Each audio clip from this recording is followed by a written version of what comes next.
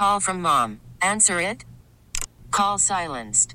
Instacart knows nothing gets between you and the game. That's why they make ordering from your couch easy. Stock up today and get all your groceries for the week delivered in as fast as 30 minutes without missing a minute of the game. You have 47 new voicemails.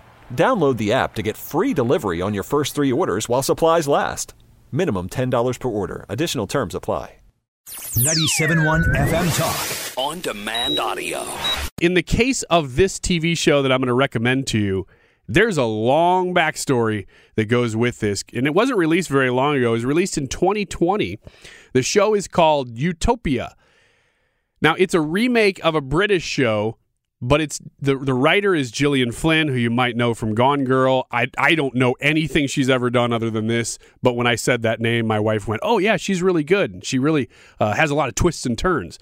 Well, this series does that. It's called Utopia. It's on Amazon Prime, and it has been completely, I'll say, avoided because I'm not sure whether they buried it on purpose or not or what.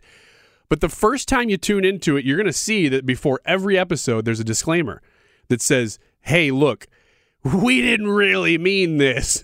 It says this is a work of fiction. Don't read into it.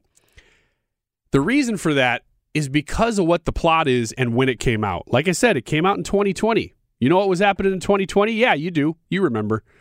Crazy, crazy time. This series, on its surface, if you just read the synopsis, it's about a group of nerds, kind of nerds, who are obsessed with this comic called Dystopia. And then somebody searching through their grandpa's attic or whatever finds a comic called Utopia, which is the sequel to Dystopia. Well, Dystopia has this cult following of people who think that it's actually predicting the future. And so everybody who's followed the Dystopia wants to see the sequel, Utopia. And the people who found it, they don't really know what they have. They know they found a kind of a piece of fan, art here that might be valuable. And they're just trying to make a couple grand off of it. They don't know that they've found this thing that actually is involved in a huge conspiracy. So that's what's on the surface. Now, what this show becomes, in the first episode, you don't really know this.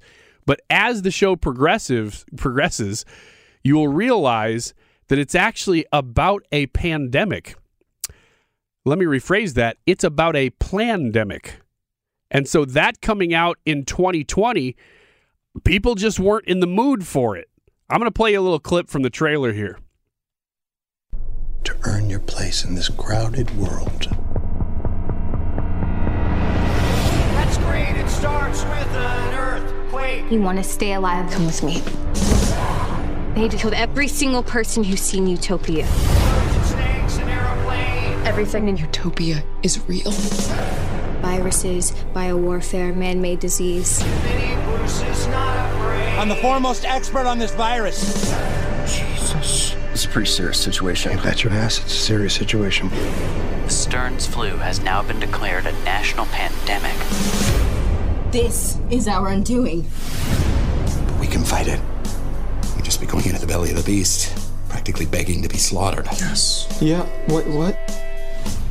That's extreme. Rainn Wilson is in it. John Cusack is in it, which is really funny because John Cusack is said vowed leftist if you follow him on Twitter.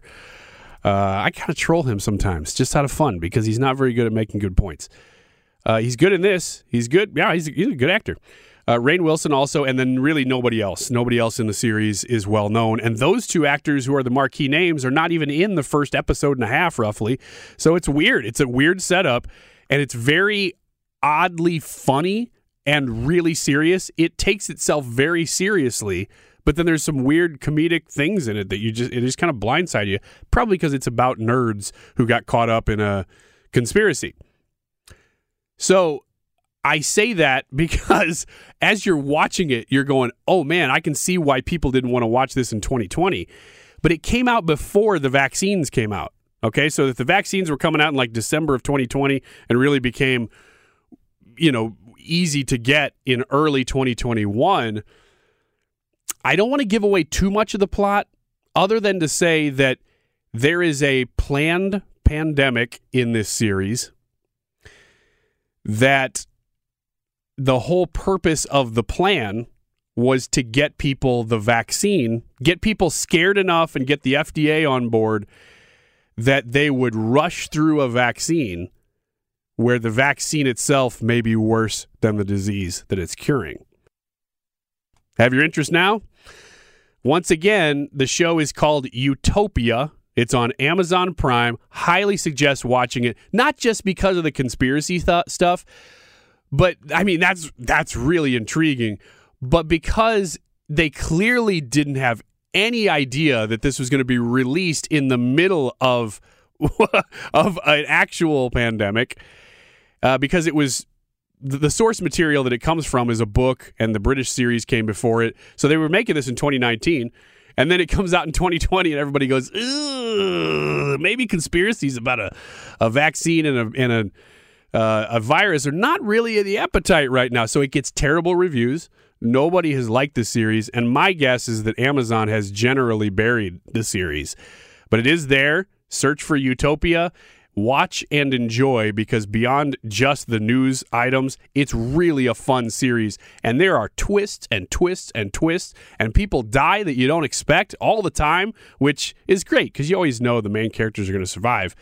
Unless they start killing them off and surprise you, which they do in this one. That's all I'm telling you. Well, I probably told you too much. Check it out. Anyway, we're going to take a short break. That's the end of the first hour of Wiggins America. Get more at 971talk.com. Get more at 971talk.com. All-star closer Kenley Jansen, we have a question. What's the best podcast of all time? Baseball isn't boring, baby. I'm Rob Bradford, and every single day I'm sitting down with the biggest names to show you this great game is the greatest game. It's my podcast. It's my passion. It's a cause I started more than 2 years ago and is now the most prolific national daily baseball pod there is. Another fact. So jump aboard the BIB Express. Follow and listen to Baseball Isn't Boring, presented by Wasabi Hot Cloud Storage on the free Odyssey app or wherever you get your podcasts.